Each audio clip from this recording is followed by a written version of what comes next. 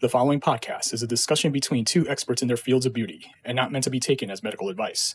Be sure to consult with your doctor if you have any medical inquiries. Hi, this is Dr. Neil Shah, and you're listening to Masters of Beauty.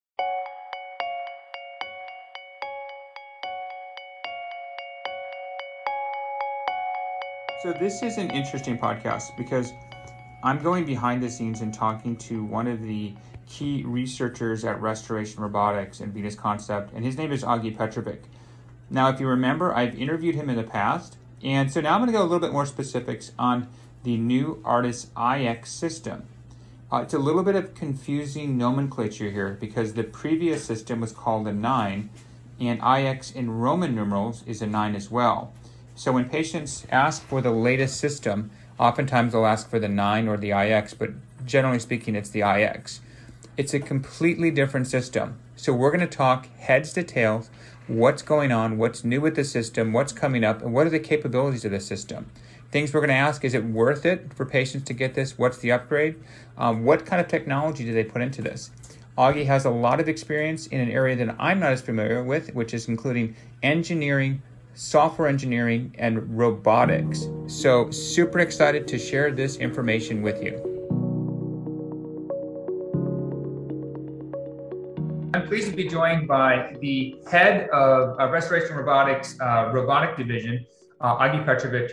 We actually did a podcast where we talked for like an hour and a half, 2 hours, and kind of dive into a lot of the details about restoration robotics and why I think the ARTAS is the top way of harvesting hair. So we're going to kind of focus our discussion today. Augie, in case you don't know, is just amazing. He's been working with robotic hair for over 14 years. He is the director of the robotics R&D. So all those cool things that you're interested about, what's coming in the future, what's going to happen. And he knows more than actually any hair surgeon out there because he's working on the front end of the robotic end of this. So I'm talking with the engineer from ARTAS, but this company was recently acquired by Venus Concepts, which is one of the largest and best aesthetics companies in the world. They have the only robotic technology for hair out of any company.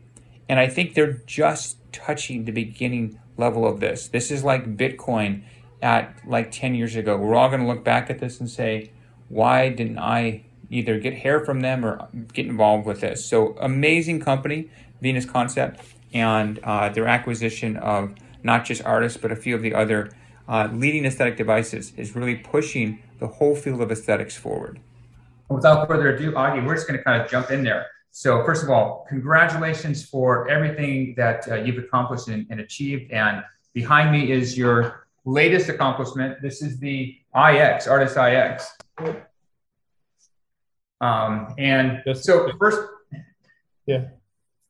So first things first, let's go into it. Why the iX? Why did you change the platform? Because you already had a great device with the previous ARTAS. So what was the need to switch to the iX? Right. So first of all, thanks so much for having me on your program, Dr. Shah. So the story about iX begins actually with the implantation. At the time when this was about 4 years ago or so, when we were starting to develop implantation, we were considering, how do we integrate this new product into the ARTAS system? And one idea was to just modify the 9X and add implantation to the 9X. Another option was actually to create a completely new device just for implantation only.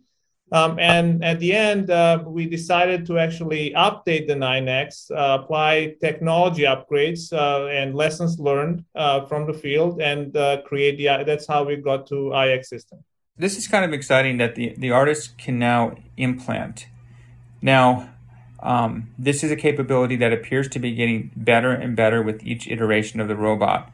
So in my opinion, harvesting hair follicles, the robot's already been operating at a near 99% level for the last several years and only getting better. So it's reached almost a plateau of sorts.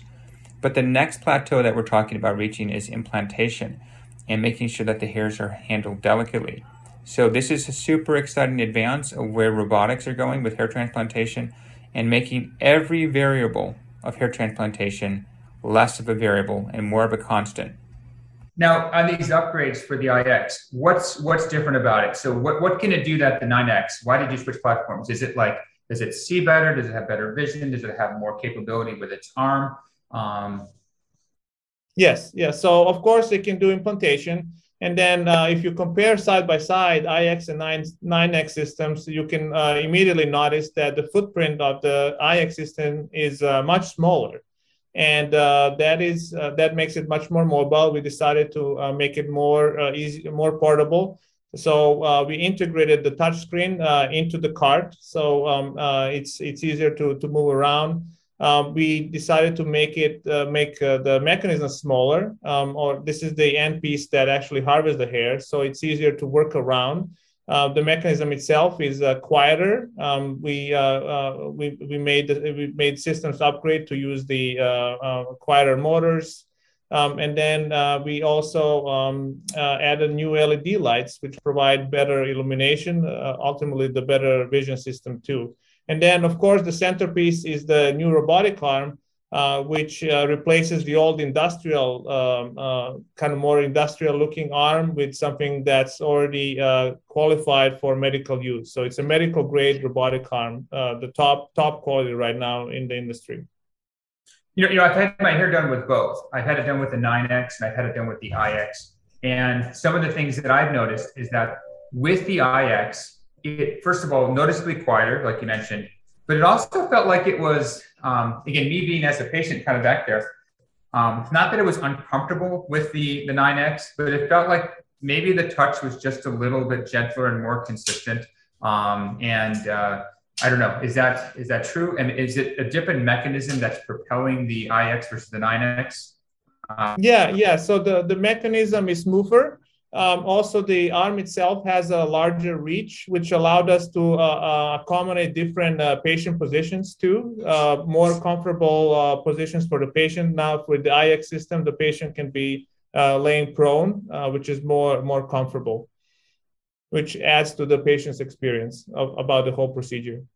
Have you noticed a difference in precision though with the iX versus the 9X? I mean, to me, again, this is me as a doctor surgeon. It feels like the other one was more like an air-driven. It was just kind of pushing through there versus this one feels like I think the mechanism feels different. And so I think that part feels like is there more precision in that? Is that something I'm just reading into that?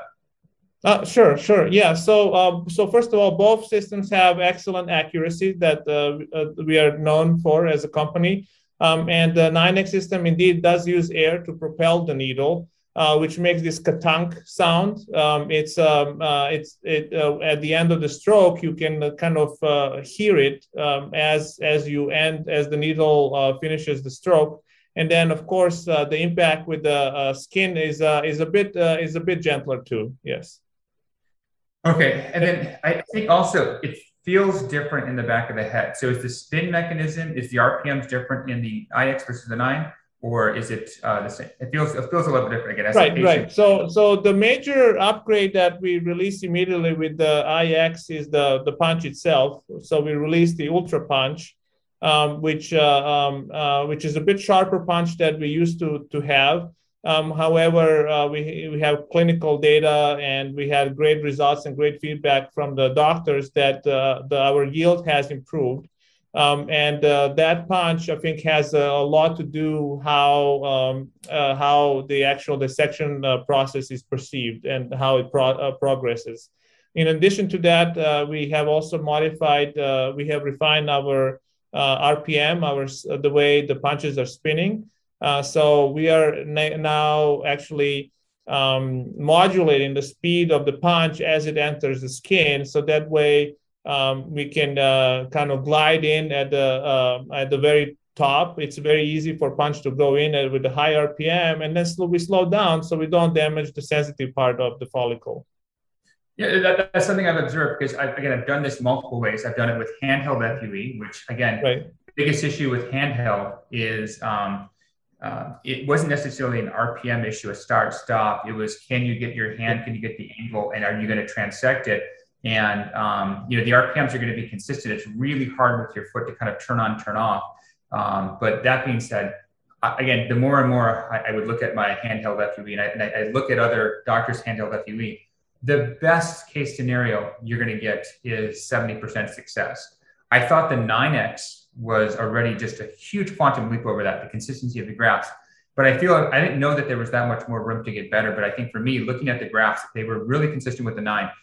It seems to be almost like identical when you're looking at each graph when they're coming out. And that consistency is just another level of, I guess the best word to describe that is robotic precision when you're looking at this. Oh, yeah. Right. So each, for example, for each follicle, our centering is guaranteed to be within 100 microns where the graft is. Okay, so you cannot achieve that by hand, and also by just a couple of degrees or so in terms of the angle. That's very hard to achieve by hand, and the system gives you that for every single follicle. So let's talk about that. Let's dive into that a little bit. 100 microns, being as accurate as 100 microns. So 1,000 microns is about a millimeter. 100 microns is 0.1 millimeters of accuracy. That is unbelievably accurate. And again, I wear lots of hats. Yeah, I'm not wearing a hat right now, but I wear lots of hats. But one of the things I do as surgeon, and I wear loupes of different magnification. The largest loupes you can practically wear about 7x. There's no way you can be within 0.1 millimeters or 100 microns every time with your hand consistently with the exact angle and putting the right time to spin it with your foot pedal on the pedal and not. There's no way a human can do that accurately enough. They can do it a few times, but they're not going to do it time after time after time and getting that consistency with an FUE. How accurately can the new iX see hair? What vision is it looking at? Yeah, so the actual camera accuracy is 40 microns. So typical follicle is about 100 micron width. Above skin, it's about like a millimeter that's visible. And we present also to users on the screen that can also see the graphs, and that magnification is about 10x. What that is useful for is, for example, as the dissection proceeds, maybe the doctor wants to see the graft, and they can actually, what we see is that you can extract the graft, just lay down on the skin, and then the camera can serve as a microscope. You can kind of see how the grafts look like. Do you need to change the angle? Do you see any transections? And then basically that we found that to be very useful in certain cases. So we're talking about magnification here. And an easy way for you as the viewer to understand what magnification is like is to actually use your iPhone. And if you're looking at everything without magnification, zoom out and try to look at a small detail in the background. And as you zoom, you can see how much more detail you have. With loupes, I mentioned 6x, and the artist is 12x. So it's twice as capable as humans are when they're looking at something. So correct me if I'm wrong. So all these parameters, talking about changing it, this is me as an artist user. Yeah. Way back when, this is like 4 years ago, I found that I was changing the parameters a little bit more, looking at things and kind of having to change it. I don't think I really changed much in the parameters because it seems like as the robot goes and does things, it seems like it's just like it's adapted. And after like the first grid, it's pretty perfect. Is that accurate? Not accurate what I'm saying. So because for me looking at it. Yeah, we are down. I think we used to have probably about 10 parameters or so. So I think we're down to about 3 or 4 now. So, one parameter is that we still allow users to control the depth if they want to go deeper or shallower with a punch. Another important parameter is an angle. So if the user wants to, if the doctor wants to change the angle, for example, if somebody has more curly hair, they can adjust that. And then, of course, there's a parameter of how many hair do you want to take out. So, basically the density of harvesting, that's the spacing parameter. So that way you can control, okay, on this patient, I need certain amount of grafts. It's a small case, I'm going to make the spacing larger. If it's a big case, then patient has enough density, then you take more. So those are our main parameters changed by the physician. Let's talk about that last parameter, because this is something that I think is not emphasized enough. So it's no secret that a lot of patients are wanting to do FUE, and FUE is the treatment of choice for hair transplantation. But the problem with that is, what I'm seeing in my office is patients getting multiple treatments. And when you're looking at the back of the head, and I'm going to show you the back of my head, I've had two. And if it's done right, and I've had it done with artists, if it's done right, you should not be able to tell, even when your head is like at a 1 guard, what's been harvested. And the problem I'm seeing is that these patients are getting these really obvious patterns where you can see where the hair was harvested. It was over harvested in one spot, and it's so. I think with the artists, it's basically, I've never seen that in one of my patients. It's almost impossible to create these obvious hair patterns and over harvesting and all that. Is that correct? Yes. So we have specific logic to prevent over harvesting. So that's one part of the system that we closely look at, of course. In general, when you look at the back of the head with the system, the camera will tell you the exact density of that area. So the physicians can adjust and say, hey, hold on, like the actual density in this area is lower or higher, and then I might need to adjust a little bit. This is something I didn't know before. Yeah, and I adjust this during the case. For example, if I want someone with mostly a front hairline, I might pick ones. Yeah. If I want someone with kind of create this full of a head, maybe in the crown, I might go with skip ones and shoes. And I think that's nice that you can actually do that on the robot, where you're actually kind of selecting, the best hairs that you're going to choose for the case. You don't have to worry about the over harvesting component. You don't have to worry about these obvious, hair patterns where, I go as short. My hair's a little bit, obviously really long, I have a little ponytail, sorry, but I go pretty short on my side sometimes when I cut it. And even at a 1 guard, you cannot see that I've had, hair harvested, before.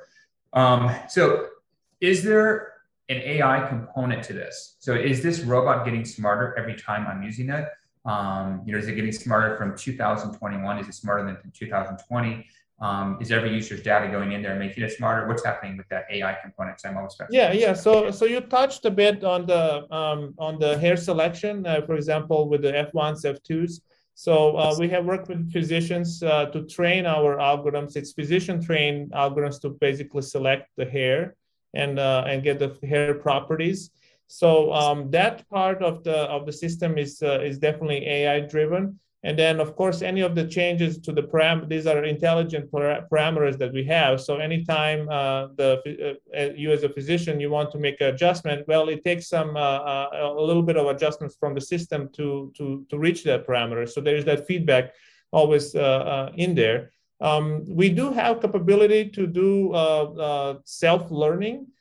This is one area that we closely monitor, especially for safety and regulatory. So it's a big topic right now in medical field. So we're taking cautious steps there, but definitely we are incorporating the latest, basically data-driven techniques to help with the surgery. Now it's interesting because the analogy a lot of people compare artists to is Tesla, and I actually have 2 Teslas, love Tesla.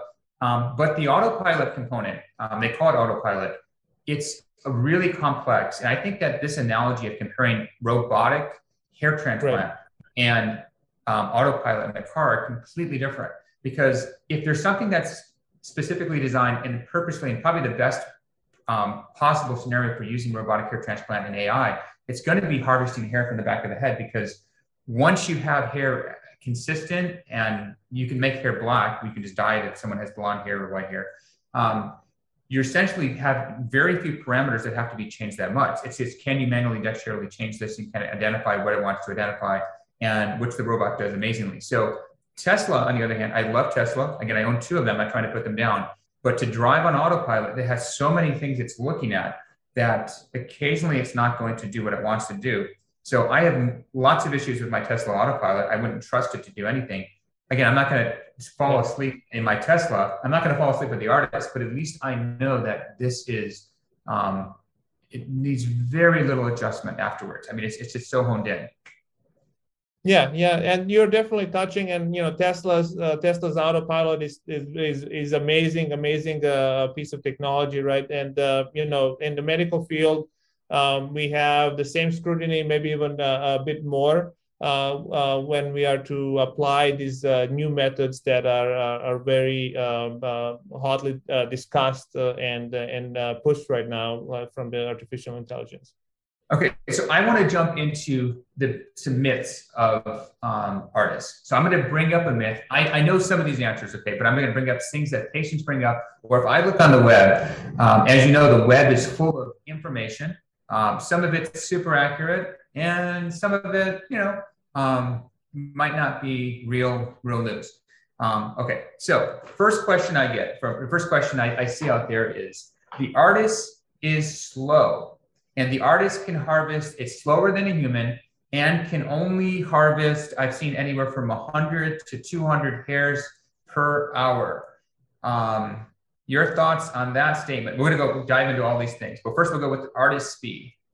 Augie? Yeah, so artist speed, or the speed of transplantation, we usually look at the two. So we'll go with harvesting first. Yeah, harvesting first instead of implanting. Yeah. So for harvesting, right? So there is a total amount of time that the patient stays in a chair, including the breaks and all the setup. So that's the clinical speed, and that has to be taken into account.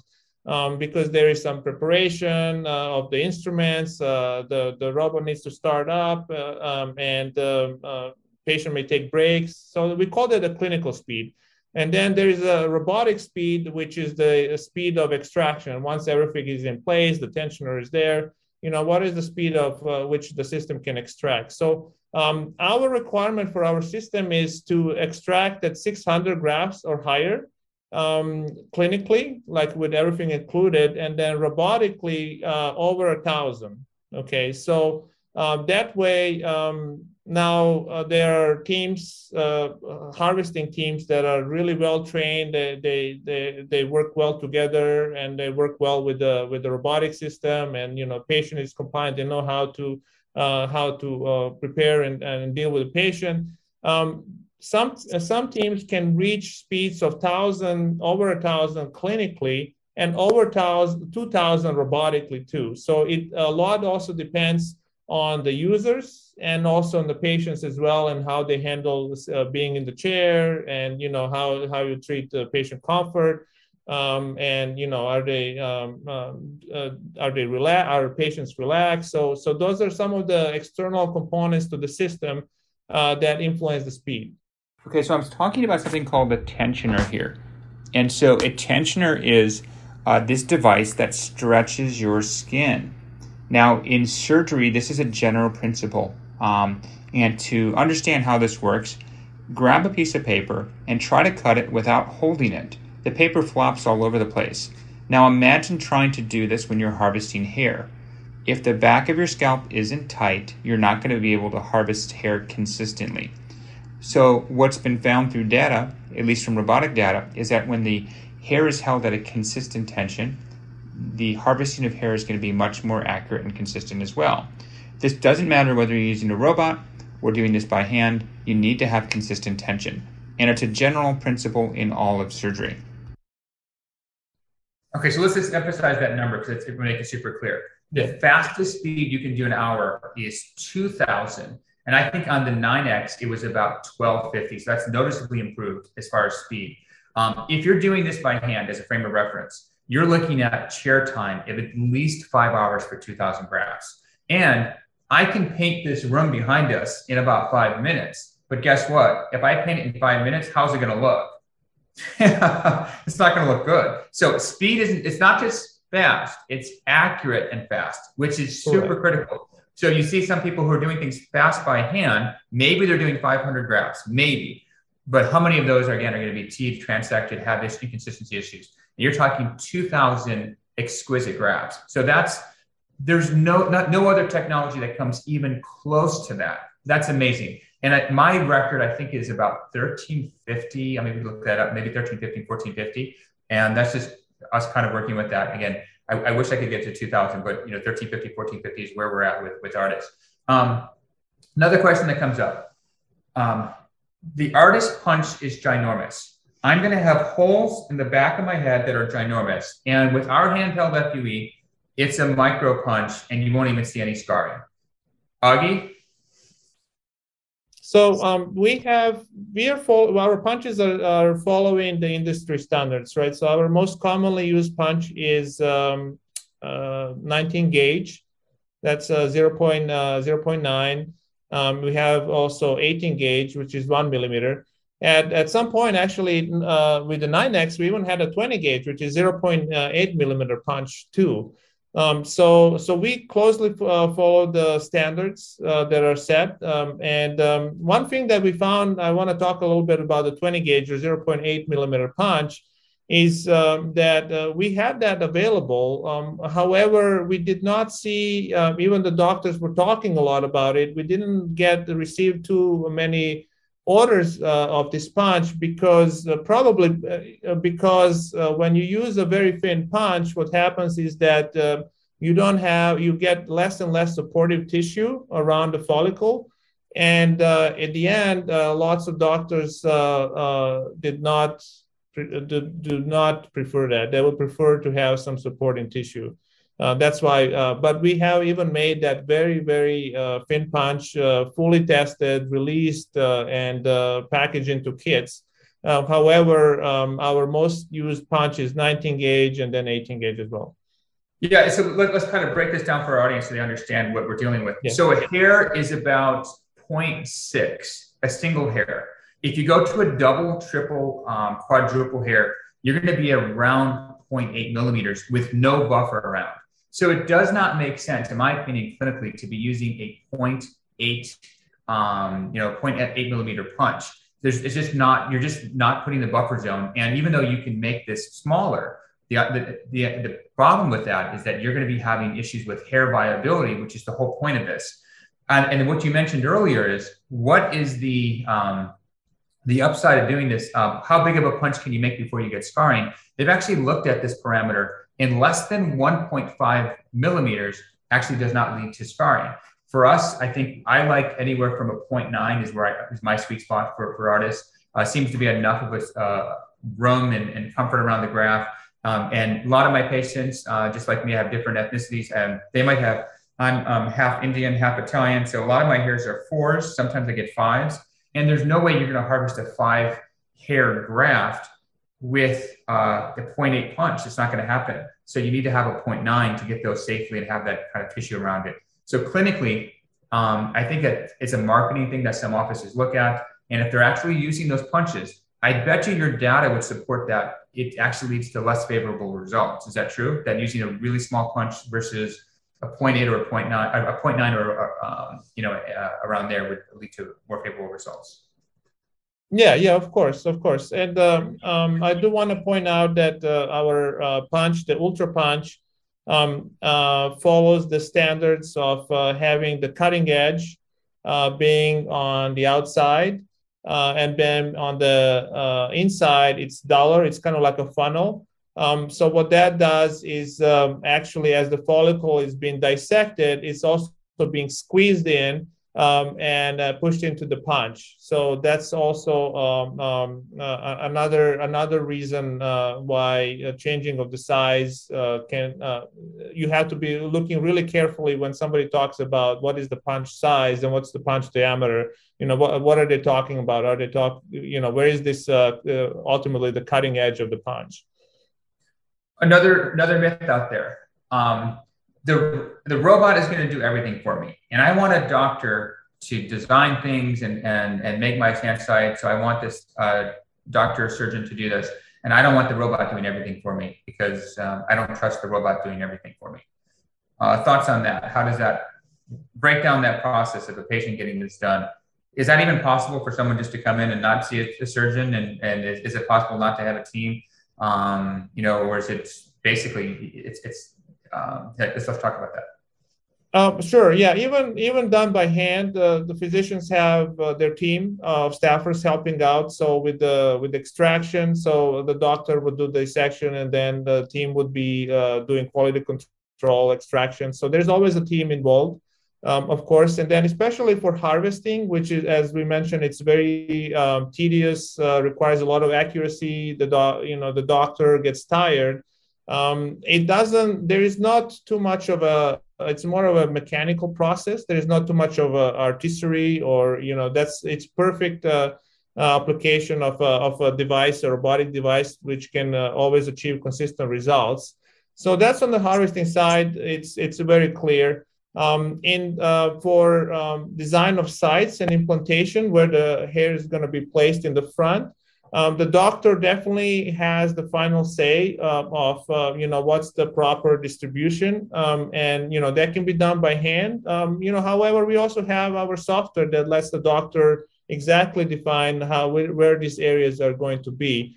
So there is it's hard to argue that the doctor or handheld approach is superior to a medical device that went through the whole FDA process and testing and all that. Yeah, and I think that clinical decision making. I mean, I'm still like when I'm transplanting someone's hair, whether it's my own. You can see me arguing for 45 minutes with my wife as I'm drawing my hairline. Yeah. I'm still, as the surgeon, I'm still deciding where we're harvesting from, how we're harvesting, how we're getting the patient prepared, where we're drawing the hairline, what kind of design we're coming up. It's definitely a back and forth process with the patient. The advantage I have over a different practice that does not have artists is I can actually have this tool that can make me reach a level that's superhuman. And anytime you can do that as a patient, you're getting things that are above and beyond what human capabilities can do. So that's why I think that it's still a very interactive experience with the patient. And we're still around this device, and we're still working with you. We're still making sure everything is in check, and we're still also kind of guiding this. So it's definitely a back and forth process. So yeah, that's definitely something that I see that patients are fearful of this robot just sort of doing everything. Let's talk about a couple of future applications of the robot, if that's okay, and then we'll just wrap it up. Okay, so with the robot, kind of one of the things you touched on earlier was about implantation. So let's talk about that. I have an IX. I have not implanted yet with my IX, which I'm excited about doing, but let's talk about how does that work with implantation? Yeah, sure. First of all, you should definitely try it out. For our listeners, I will try to explain very briefly. So the implantation feature builds actually on the older feature that we already had in the 9X, which is called the site making. The site making allows the doctor to create, as I mentioned before, the plan, how the follicles are going to be distributed in the front, what are the densities, what are the angles, and then this treatment plan is then transferred to the system. And then the system can create sites, and now with implantation, it can actually implant. The process of implantation is called stick and place. So the system automates a well-known handheld procedure, which involves making an incision with a sharp needle, and then inserting a graft, follicle using an actuator, and planting it to exact correct depth. Now, these grafts or follicles, they're being stored in cartridges, and these cartridges are 25. You can put 25 grafts at a time. They're stored in a solution after being loaded. So what the system does is it goes through one cartridge, one graft at a time, implants, and then when the cartridge is complete, then another cartridge is loaded until the whole process is complete. So this is interesting to me because the stick and place technique, it's a stick and it's an immediate placement, correct? Correct. So yeah. How long of a delay is it between the stick and the place? Is it like, do you know the exact number off the top of your head? It's a minimal. So it's basically a simultaneous process. As the needle is creating the incision, we are already pushing the graft in. And that's one benefit of the stick and place method is that, first of all, it has a minimal trauma, puts a minimal trauma on the follicle. And in addition, it minimizes bleeding in comparison to site making method. So there is, once you make an incision, that incision is immediately closed with a planted follicle. So there is much less bleeding for the patient when you perform stick and place. So one thing I noticed with my own hair, because I had my hair done, kind of implanted traditionally, was that day 2, day 3, day 4, I'm getting crusting around my grafts. I'm wondering if there's less crusting and less oozing around the grafts, and that might be one side benefit that patients may observe. I don't know if you have enough feedback from your clinical providers on that. I don't remember feedback about crusting. We do have a lot of return patients that have been done robotically so far, and we have went through the FDA study. We have excellent results. So, our precision again. Every time when we plant the follicle, just like with harvesting, we can exactly specify the depth at which we want to plant. So the doctor can plant in maybe exactly like 1 millimeter above the skin, maybe at the skin. So those are some of the, again, important parameters that will result in they will make it a good result at the end, right? Yeah, so I'm super excited about that. So I'm super excited to get that going in my practice with that. And, future advances for the robot. So the tensioner right now, so for those of you that, why is the tensioner one size? Could you make the tensioner the whole size of the head, or would that be too, it wouldn't work that way? Yeah, that's how we started. However, that's not very comfortable for patients. So if you have a huge tensioner, then you have to put a lot of force in order to get, if you're trying to stretch the whole back of the head, so in order to get that good tension in the middle, you have to put a lot of force. And that pretty much pins down the patient down. They don't feel very comfortable. So that's one disadvantage of having a big tensioner. And then another disadvantage is that let's say if you're going closer to the ear, like if you start going to this area, it's kind of hard to maneuver with the huge tensioner. So for now, what we have done, and I want to point out that our X tensioner is 30% larger than our original tensioner, which allows for about harvesting of 150 grafts, which is a significant improvement from before. Where do you see the ARTAS iX going? Where do you see it taking the ARTAS platform and the experience for patients in the next few years? So for our quality is already of harvesting grafts for the patient is already very high. So the improvements will be on the workflow and the ease of use. One feature that we are closely looking at and researching is auto extraction. So auto extraction is a feature where after the dissection is complete, then the system would pull up graft, pull up the follicles, inspect them, sort them, and prepare them for implantation. So that's one area of research for us for hair transplant. Amazing. And so for me, looking at this as both a hair surgeon and as a hair patient, I think when I see patients thinking about what process they're thinking to get, if you're going to do your hair, you have a limited number of hairs to harvest in your lifetime. If you're going to do it, value each hair, make sure that each hair is being treated properly, and use a device. And I think surgeons who don't have an ARTAS, I think the one reason they don't have an ARTAS, the consistent thing I hear from them is it just costs a lot. But that being said, if I want a Tesla, guess what? It costs a lot. So if you want like a world technology, you need to have a world technology in your office. It's so worth it for the patient. So for patients thinking about this, saying, well, yeah, I don't think patients see that much of a difference in ARTAS doctors versus non-ARTAS doctors, but there's definitely a difference in quality. And for surgeons, well, yeah, I get it. If you don't want to spend money on technology and all that, I don't want to spend money on something, but if it's such a huge advantage for my patients and it's going to offer them better quality, why would I not? I have to do that. That's my obligation as a doctor, to give them the best treatments they can get. So it's a no-brainer with ARTAS versus something else. Augie, thank you so much for joining me on a late night. I know you're working hard at developing all these technologies that I just get to play with. Fascinating, always fascinating to talk to you about everything. Hopefully we can chat again soon, okay? Okay, anytime, Dr. Shah. Thank you. Thank you for listening to another episode of Masters of Beauty. If you like this episode and don't want to miss out on the next, be sure to subscribe right here where you listen to your favorite podcasts. And if you really want to help the show out, leave us a 5-star review and a comment, or possible topics that you would love to hear Dr. Shah discuss. We love hearing from you. To find out the latest updates from Dr. Shah and Shah Aesthetics, you can follow us on Instagram at Shah Aesthetics and on YouTube at youtube.com/Anil R. Shah.